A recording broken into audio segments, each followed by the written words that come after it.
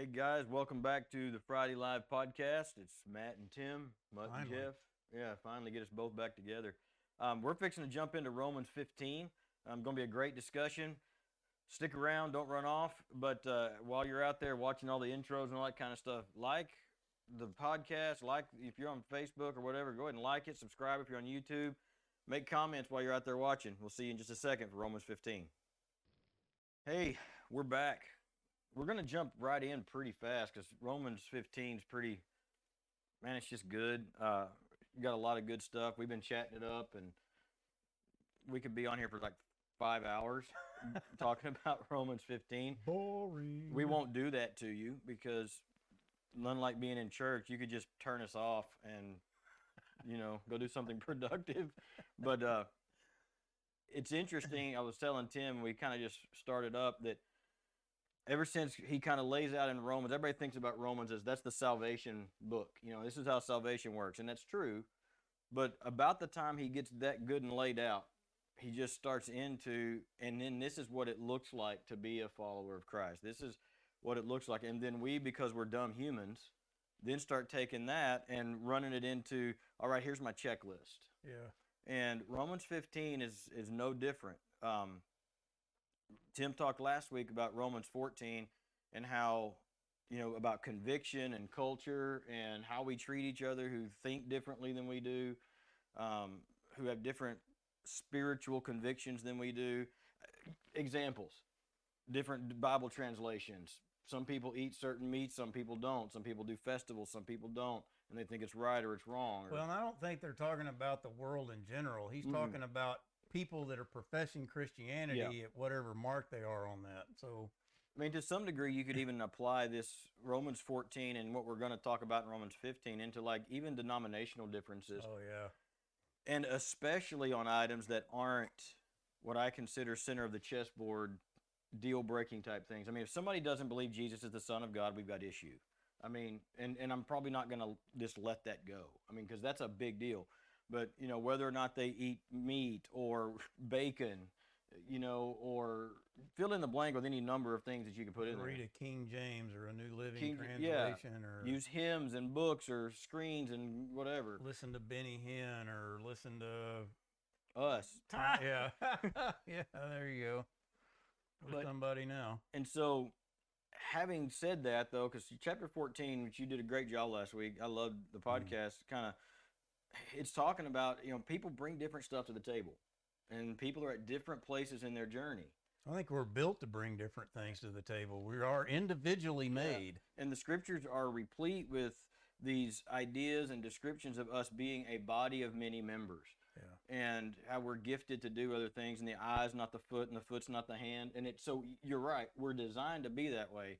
But that works its way out a lot of times in our convictions and how we view the faith and how we think we should walk it out, and not just our personality and whether we like the color blue or we like this type of music or that type of music. It works itself out most of the time, that in my experience with people, in what they're convicted about. Yeah. And what they think is important. So as we jump into Romans 15, that's kind of the context coming off of 14, but he makes a statement in the very first verse that we want to spend some time on. And you have New American? Yeah. I'm going to read it in the Christian Standard. It's almost exactly the same. He says in verse 1, now we who are strong, I do this all the time when I'm preaching. Let me stop for a second. You notice he says we. It's not a bad thing to recognize where you are. Good or bad, mature, immature, whatever. Being able to recognize the truth of where you are in the Lord is probably one of the most empowering and wonderful things that you can figure out how to do. Let the Spirit teach you. He says, we who are strong have an obligation to bear the weaknesses of those without strength and not to please ourselves. So we wanted to talk a little bit before we jump into what he's going to say in 15 about the context of chapter 15. Yeah. Because it's going to be easy, and Romans 15's got a lot of coffee cup verses in it, where people just pluck them out, and it says, really kind of almost like kumbaya kind of Jesus people from the 60s kind of stuff. sounding things, and I'm not saying that's not even a good application of it. Hi, Miss Allison, Ken, and Heather. Nice to have y'all with us. But the context of the what he's going to say it is, to me, even more powerful. Yeah. So Tim was looking a while ago. Talk a second about the differences in the words he's using between those who are strong and those who are weak. I mean, those are polar opposites, but in the original languages, it's interesting the words that he used. And so really what we're talking about here is when he says we who are strong, so you're talking about Paul, and we look at Paul as this picture elder, if you want to put it in those kind of terms, a matured guy in the kingdom. And if he's doing it, that must be exactly how the kingdom is working. Sorry, we had a technical distraction. Distraction. Just let that go, Sean. Just let it go. So, at any rate, now we who are strong. And so that immediately starts begging the question, how do you know if you're mature or not? Those are terms that are used like in Hebrews and things like that. And actually, he dealt with that some in Romans earlier, where we talked a little bit about, how do you self-label yourself as mature? Right. And that gets kind of dangerous. So let's just kind of go from the word that he has here. So he says, we who are strong. So when you start doing word searches on that, and then he says, we who are strong should bear the weakness of those that are mine says without strength. Yeah, mine too. And so when you look that word up, strong and without strength, it really paints a polar opposite picture. Right. And so the word they're using for strong is like the super confident type. So if you imagine, I don't know what you think of Elon Musk, but if he was to walk into your place and you're talking about Teslas and you're talking about space, and all of a sudden you're going to stop and go because you want to hear what Elon has to say, because that must be the measure of all of it, right? Confident, he comes in and he's not scared of anything, and even he can get set back a little and he'll go, we'll just do this, confidence of a magnificent order. And I'm overplaying that, because if your life is distraught and beat up and everything you do just seems to go south for several years, you might have a hard time comprehending what that is, which might bring you to the point where it talks about weakness. And the word they use the base word of that is almost the same thing as asthma. Yeah. And I had asthma as a kid. And I remember, you'd be sucking for air because whatever triggered it, and you'd hear the, and your brain can't function because you can't get enough oxygen in there. And your body's trying to do what it was built to do, and it just naturally does, but then the things are coming in and hindering it.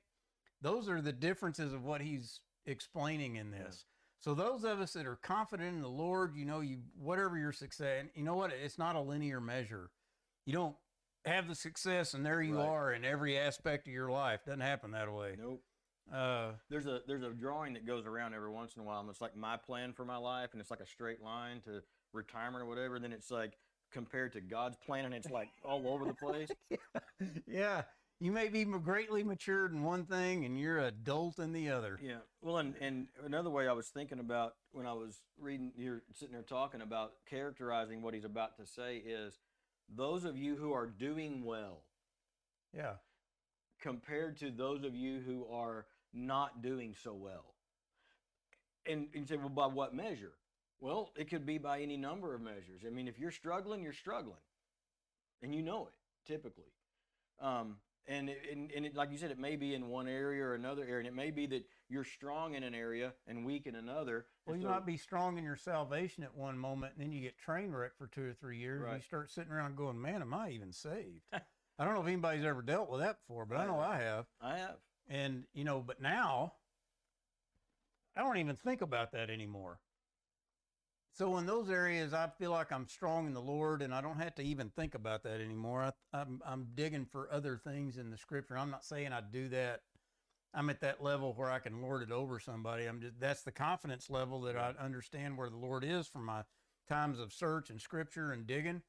So I don't really have to. I don't even think about that anymore. And you think, wow, I'd like to be there. Keep digging. Well, and Tim and I have been walking with the Lord a long time, and we've been walking with the Lord together a long time. Yeah. And there have been seasons in our relationship together where there would be seasons where I was down and low, and Tim would help pick me up, And and not vice just in the versa. action of helping my friend. I could see what was going Right. on. And I couldn't see it for whatever reason. But the tables have been flipped on that too. And we're Yes. talking decades into this relationship here and the relationship with the Lord. And so that's what he's talking about here. This is not a definitive you who are always all the time strong and Yeah. you who are always all the time weak. It's you may be in either one of those roles at any time. However, the more the time that you spend in that strong role, the less time you tend to spend in the other role. Simply because you begin to see the kingdom. That's why we talk about kingdom vision all the time. You begin to be able to take the things like it's like having your asthma under control. It doesn't mean you don't have it, but you can control it. You know what to avoid. You know when to use the inhaler, et cetera, et cetera. That's the learning process. Right. And you know what? It's not, and we're automatically looking at that going, well, you know, I've done all these things and it's caused my lack of relationship with God. It goes on and it's talking about the impressions of the Spirit, because we were talking about that in verse 14. Do what you're convicted to do.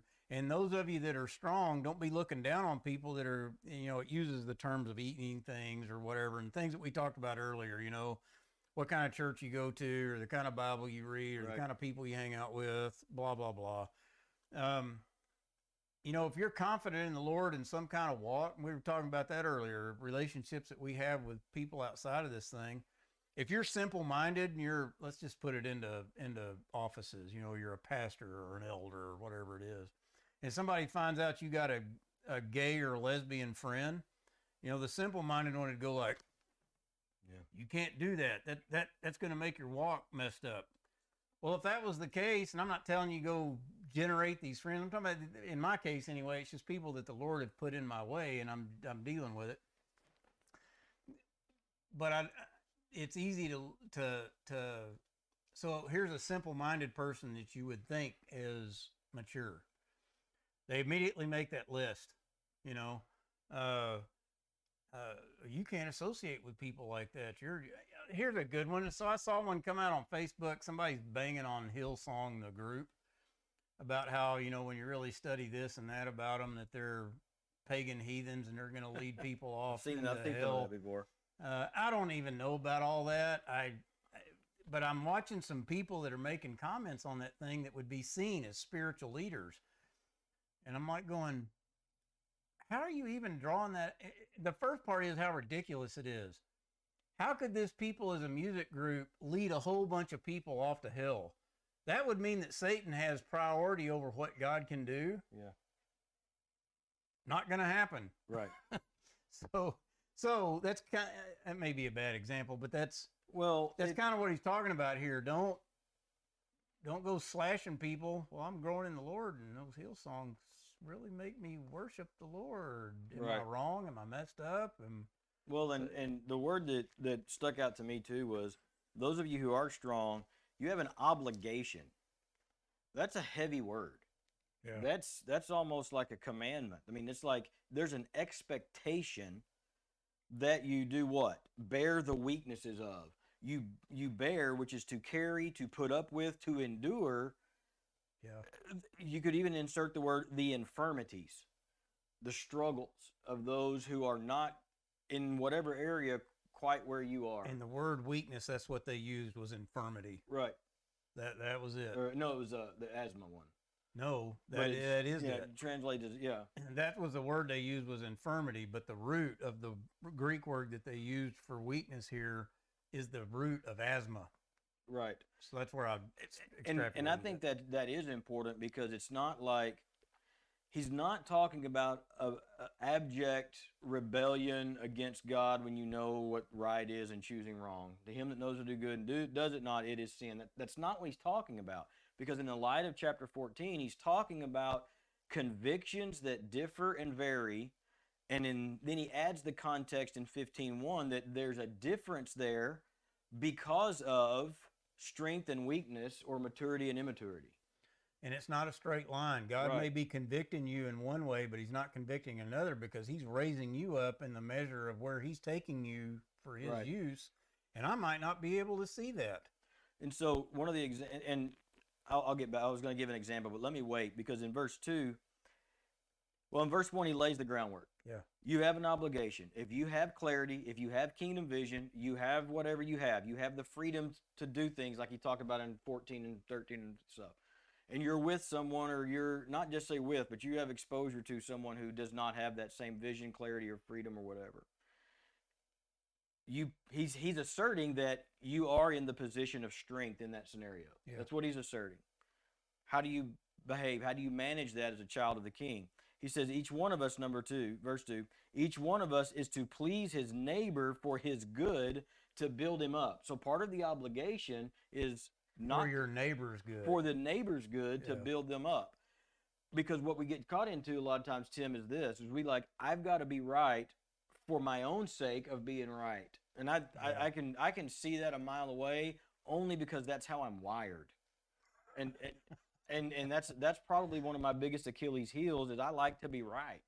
And I have this huge sense of injustice when something that's factually correct is misrepresented or whatever.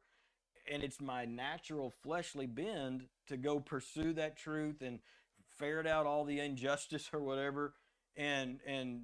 But if I'm honest, what that real quickly can lead to is, it's not for the good of the other people. It's for the good of my own conscience. Yeah. We talked about it in a different way several weeks ago, about when you, in confronting people in sin and those sorts of things, what culture, in our church culture, a lot of times will do is they want to point out the sins and the wrongdoings of others or denominations or whatever for condemnation purposes, just like they do with the Hillsong stuff. And what's not in play a lot of times in our fleshly mind is, I want to point this out for my brother's good. I want to keep them from a running off a cliff.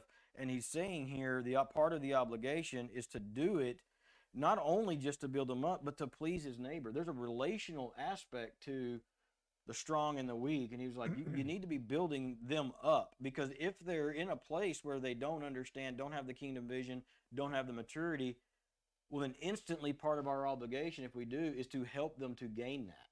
Yeah. That's what he's talking about. And in verse 3, for even, and this is where he really lays it on. I mean, this is where he puts the screws to us a little bit. For even Christ did not please himself. On the contrary, as it's written, the insults of those who insult you have fallen on me. Yeah, and you were saying that earlier, the obligation to mind yourself and how you're walking in that, even if you know you're right, and you may hurt for the other person, but they may be insulting you. God himself bared that kind of stuff for us. So he's not telling you just take it on the chin. There's a reason that you have to walk like that and do that. Well, you know, back in the day, they always had these WWJD bracelets everybody wore. What would Jesus do? And everybody wants to always go, oh, well, flipping tables is on the list because Jesus did that, you know, and everybody wants to jump to that. But what doesn't get a lot of traction on coffee cups is he also not just bore our sins, but he was insulted, he was afflicted, and he took ridicule. He took our ridicule. He took the ridicule of others for that reason, for the good of the other. And so he's raising the bar here. That's like, the reason you have this obligation is because Jesus did that thing for you. Exactly. Where like Peter says, by his stripes you were healed. Yeah. The whole time he was walking, and when he would be insulted either by his own house or the outside of the house, that's stripes that he's taking. Right. And he wasn't going, oh, why am I taking this? He knew what was going on. Yeah. Because it was for the good of the people. What is it? The ex nihilo? I mean, he could have turned around like, yeah, and everything would have just went slammed down to the floor like it did in John. Well, it's like he talks about, he could have called legions of angels to wage war, literally. And there's there was an old sermon that I listened to when I first started preaching, called Calvary Through the Eyes of Angels. And I forget the guy's name that preached it, some big muckety-muck at the time. And I used to listen to that thing on cassette tape over and over and over again. But he drew out some things that by the word of the thought of his mind, Yeah. the warrior angels of heaven could have come and waged war. And if you don't think that's impressive, you look at Joshua's response to the captain of the host of the armies of the Lord when he showed up in battle armor. Yeah. And he said, I'm not on either side. I am the captain of the host of the armies of the Lord. And his appearance made Joshua, who was a mighty warrior, it made him fearful. Like, because the context in there is if you're on our side, I feel better. If you're on their side, we're in trouble. Yep, that's exactly the context. So that's what was at his disposal, and he didn't use it. And if there was ever anybody who was on the case of right, it was him. It's kind of like controlling your temperament. You actually have the capacity to crush everything around you with the truth you have, and he chose not to. Exactly. The reason that's what he's talking about here. And the reason I say I can spot that kind of stuff a mile away is because that's how I'm wired. I want to crush everything around me with the truth that I have. Yeah. It's probably one of my biggest vices I have to fight through is when I know I'm right, shutting my mouth, to be honest. I mean, it's just not always the place and always the time or even always in the way. And so verse 4 says, that's the context. Those of you who are strong, put up with those that are weak for their own good. Your goal is to bring them up, bear them up, just like Jesus did for you. And then he says in verse 4, for whatever was written in the past, this is where it kind of starts getting interesting, was written for our instruction, so that we may have hope through endurance and through the encouragement from the Scriptures.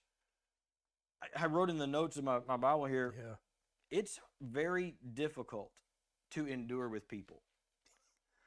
If you, especially when you're right. Especially when you're right and you know that they're wrong. If you've got teenagers, one of my sons is in here running the podcast, so I can say this in front of him. If you've got teenagers, there's a season where they know everything. They've figured out the world. They're about 16, 17 years old. They've figured out how the world works. You're an idiot. You don't know how anything works, and they want to assert that. One of the struggles I always have had as a dad is, well, but you're obviously an idiot. You don't know what you're talking about. You don't have the experience.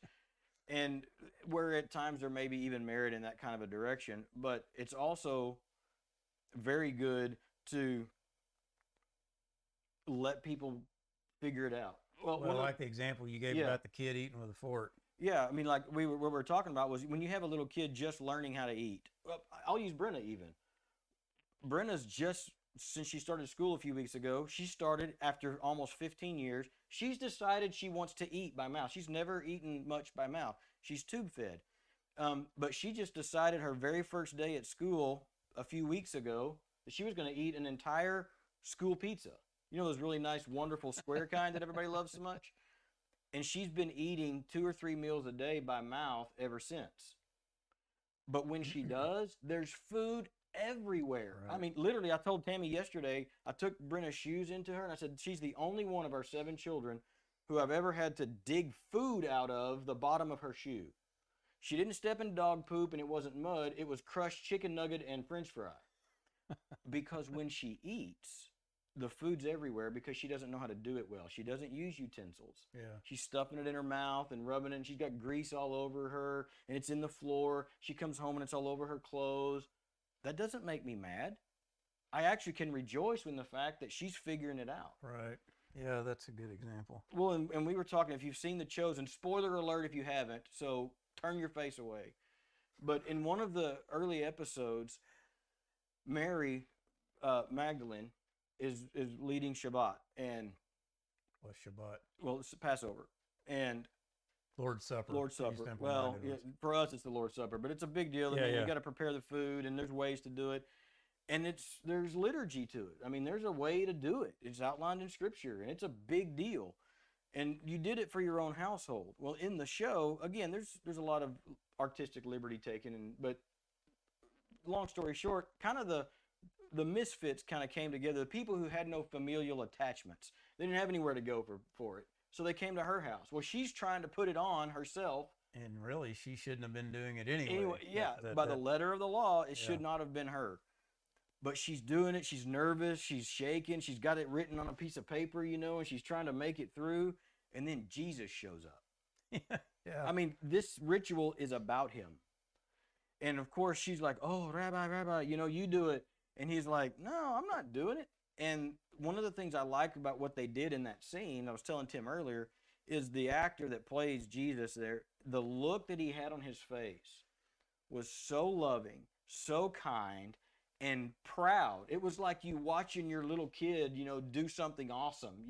They're graduating from kindergarten and you're just beaming, or they're valedictorian of whatever it is that they do well, they do it, and you're just proud. That was the proud papa look on his face. And there was an affection in that, and she was stumbling. She wasn't supposed to be doing it. She wasn't doing it all exactly correct. And yet, he thought, that's awesome. You're stumbling in the right direction, and it's beautiful. And that's the attitude that we get out of Romans 4:15, is that for the weaker brother or sister that's stumbling, but they're stumbling towards the kingdom, rejoice in the stumbling and help them, bear them up for their good. Don't crush them. Yeah, it doesn't mean you don't give people advice, or if they ask you, you can tell them, or things like that. But if they're going to keep on with it or do what they're going to do, it's not on you to change that. Right. That's actually perfect ground that the Lord likes to get into and stir things up with it. Right. And in verse 5, maybe we'll get through verse 7. It says, now may the God who gives endurance and encouragement grant you to live in harmony with one another according to Christ Jesus. There's another piece of context that you have to remember. He's writing to Gentile believers in Rome. Yeah. And all through this section, he's talking about how the Gentiles and the Jews, Gentile and Christian Jews, relate to one another.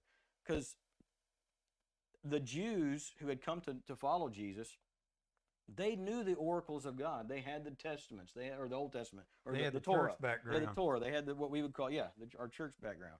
They knew kind of how to do things. These poor Gentile pagans, man, they didn't know anything. They didn't know anything. And well, except by nature, they do the things of the Lord. Yes, but I'm talking about liturgically. Right. Okay, gotcha. And it caused conflict. It was like, well, we got to make them be circumcised, or we got to make them do this. Oh, they're not doing this over there. And they had all these big meetings. You see it in Acts coming out. Right. When Cornelius got the Spirit, it freaked everybody out, And Peter brought it to the council. It was like, yeah, Cornelius got the Holy Spirit poured out on him. And they were like, well, we better have a meeting, Well, in verse 6, it kind of starts culminating that. So that with one accord you may, with one voice, glorify the God and Father of our Lord Jesus Christ. The point is don't go in and make a big rumbling hoo-ha. James calls it about don't wrangle over words.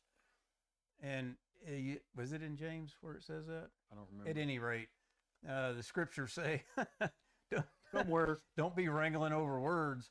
But he says, go in and lead these people and be at peace with them, because if everybody is glorifying the name of God and the Father and of Jesus in company, like not just in church, but I mean, Matt's ugly and bald, and I have to deal with his attitudes and all this stuff, but we can sit together and we can rejoice about the kingdom together. It's awesome. I feel so built up right now.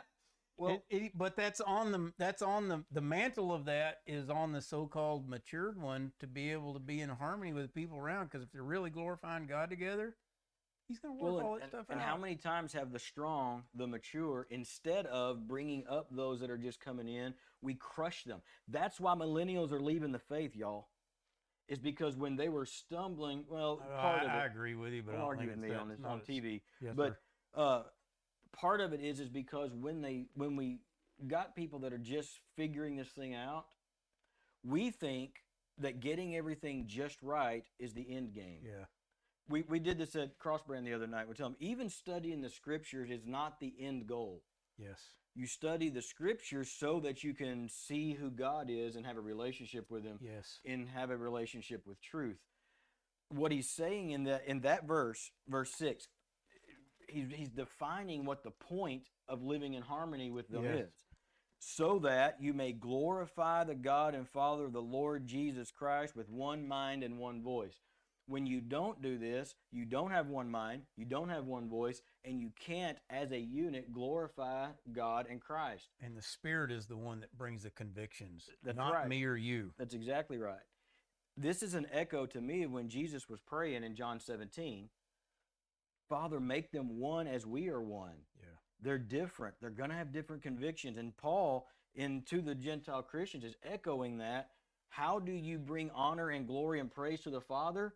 You shut your mouth and get along with each other, and you don't worry about all this stuff, and so they're of a different persuasion. Big deal. We're all stumbling towards the kingdom together.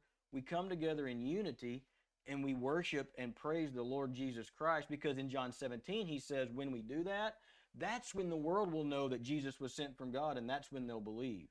And when everybody's doing that, that's the Spirit-driven. Right. That's not men just deciding that you're going to praise the Lord on your own accord. Exactly. So it's a sign of that he's working and he's doing things inside there is kind of the point. That's where I said that. Right. And I think that's, Tim and I probably don't agree 100% on everything. Yeah. Even theologically. I guarantee you we would have different degrees of wherever we're at on stuff. But man, when it comes down to it, and if I'm going into the battle, I want Tim with me, because he's a kingdom guy, And when there's praise to be done and praise is happening, all this other junk just doesn't matter, And we get so convinced that getting everything right, getting all the check boxes checked off, that's what's important. We couldn't get it right even if we could see things from God's perspective. And there's an arrogance in thinking that we can. But I like the fact that he makes the distinction. Yeah. There are some of us and you and we and them and they, whoever, fill in the blank of your group, that are further along in our journey of having kingdom vision and understanding the kingdom than others. But it doesn't always look that way. You can be in church for 30 years, you can be in places of leadership and still be in this position of needing someone to put up with you. Yeah. And I know that because I've been walking with the Lord a long time, and I really feel sorry sometimes for some of the people that have to deal with me, because I'll get caught in a fleshy moment. Amen. Yeah, right. Oh, sorry. And I'll, and when you don't exercise right, and maybe in that moment or in that area, in that domain, there's growth that needs to happen. Well, somebody who doesn't need that growth, like there are things that our pastor David is really good at in terms of dealing with people and diffusing situations and things like that. And I'm redheaded. I'm not redheaded anymore, but when I had hair, it was red, and I've got the temperament to go with it. And my knee-jerk reactions a lot of times are I just get whipped up and spun up really fast. Slam them down. And David is really good about having a counter thing to that. Hey, he's further down than that, than I am, and it's a good buffer. And so it's easy for me to even go to him as a brother and say, man, I'm struggling. I lost my temper or whatever. I got wound up about something. So it doesn't even matter how long you've been in this thing. Yeah. You're not as far along as you think you are sometimes. Right. Well, and I could flip that around, and I work with people who get freaked out about the tiniest little thing goes wrong in their life, and they absolutely lose their everything. Yeah, Sean's one of them. And part of our life has been living with Brenda and things. We live in a constant daily world of, we have no idea what's going to happen today. Every time Brenda sneezes or gets a nose run, it could be the day. Just a few weeks ago, Brenda had a seizure and she stopped breathing. One of the first times we've actually really seen that. She stopped breathing for a period of time, and her hands and lips and stuff had turned blue. And it freaked us out a little bit, for a moment, and she's back and we're good. That's every day. So we're a little, not cold and not used to it, but you just deal with it.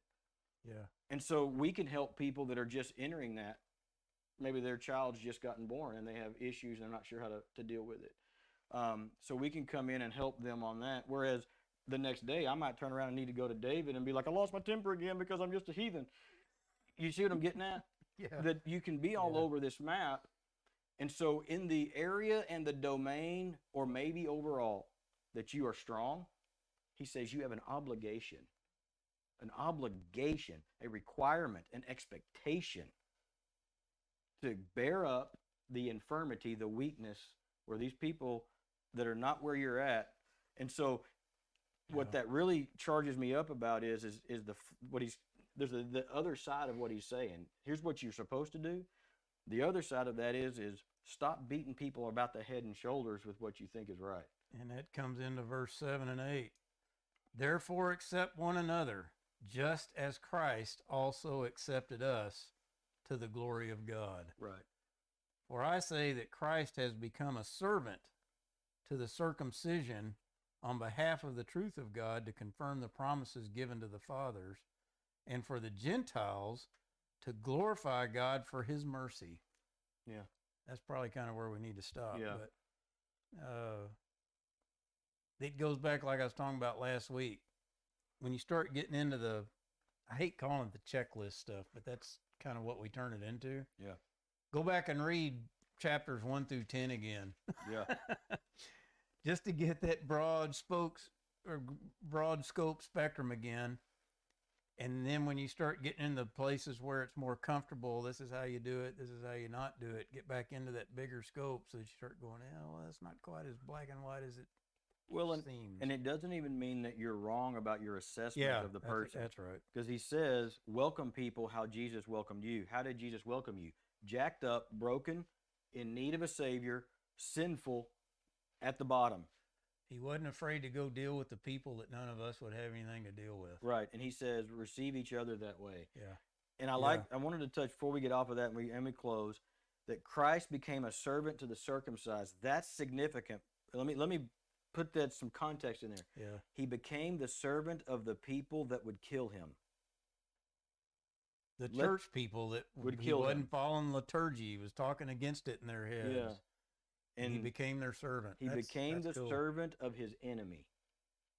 Why? It says he did that. Why? On behalf of God's truth. Yeah. Not on his own behalf, but on God's truth. To what end? To confirm the promises of the fathers.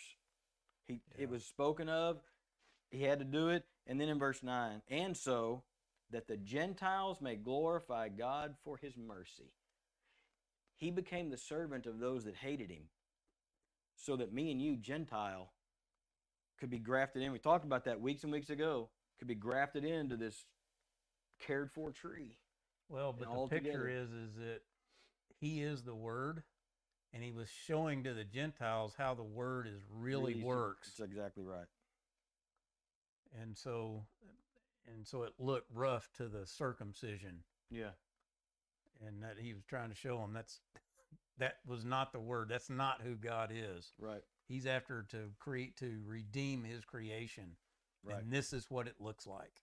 Yeah, and so resist the urge to go through this stuff and make you a checklist. Yeah. It's just that's not what he's getting after. He is saying sometimes we need to be quiet and we need to welcome one another. Well, and in chapter 14, he says, keep your convictions and the way you do things and see things between you and God. Right. Because you can come across as looking wrong or being wrong or all that kind of stuff. And so when you don't know, you're not strong. Right. Not what we were talking about in the front of this thing. But also when you are strong, if you really are, you recognize the fact that you might come across and find out that you're just dead wrong, and you got to be okay with that. As a pastor for over 25 years, I used to always say, and I still say this day, I always reserve the right to be wrong. and it happens a lot, and it just is. And so be gracious. Yeah. At the end of this section, I think, be gracious to each other. Yeah. Build unity around Jesus, because that's what lets the world know that he is special and that he is who he says he is. Appreciate y'all joining us today. We got one more week at Cross Brand on Wednesday. We'll be wrapping up our training there. Excited about that. We've got some other stuff on the horizon. Hopefully we'll be going to the Valley on May the 11th. Somewhere. Yeah, going down to Brownsville to train a church down there, Ecclesia, however you say it. I always get into these things and my brain checks May out the on me. 14th is here. No. April, yes, May the 14th is here. Is here. We'll have the men's day here, and May the 11th we're going down to the Valley. And so y'all pray for us. Got a lot going on there. Still developing the app. If you don't have our app, go out to the App Store and get it. It's called the Crucibles Fire. That way, when we start rolling out the new one that we're doing, it'll just update and you'll have everything right there at your disposal. Again, always, we just kind of want to remind you just to be prayerful about partnering with our ministry. If the Lord would lay it on your heart, what's really beneficial to us are the monthly partners that we have, even if it's $5 a month. That helps us be able to do this. Again, we don't take salaries or anything. Everything goes into creating materials and training for people.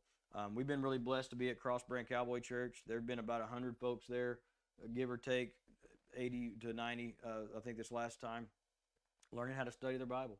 Yeah. And so if you're watching this and you think, man, we'd like to do that at our church, just give us an email at info@thecruciblesfire.org.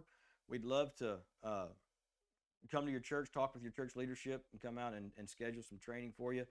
We can do it on a Saturday. We're finding out we can do it on Wednesdays. It's a little bit more of a shoehorn, but we can do it. We're getting there. Yeah. But so we appreciate you guys staying with us every Friday and watching it afterwards. But don't forget, even if you're watching this later, comment on the stuff for us, share it around your social media. It really helps us with Zuckerberg's silly algorithms. And it just does help the ministry and helps the gospel go out. We love you guys. You got anything to say before we go? No, we're good. Good. I don't like it when you talk anyway. We'll talk to you guys later. Have a great weekend.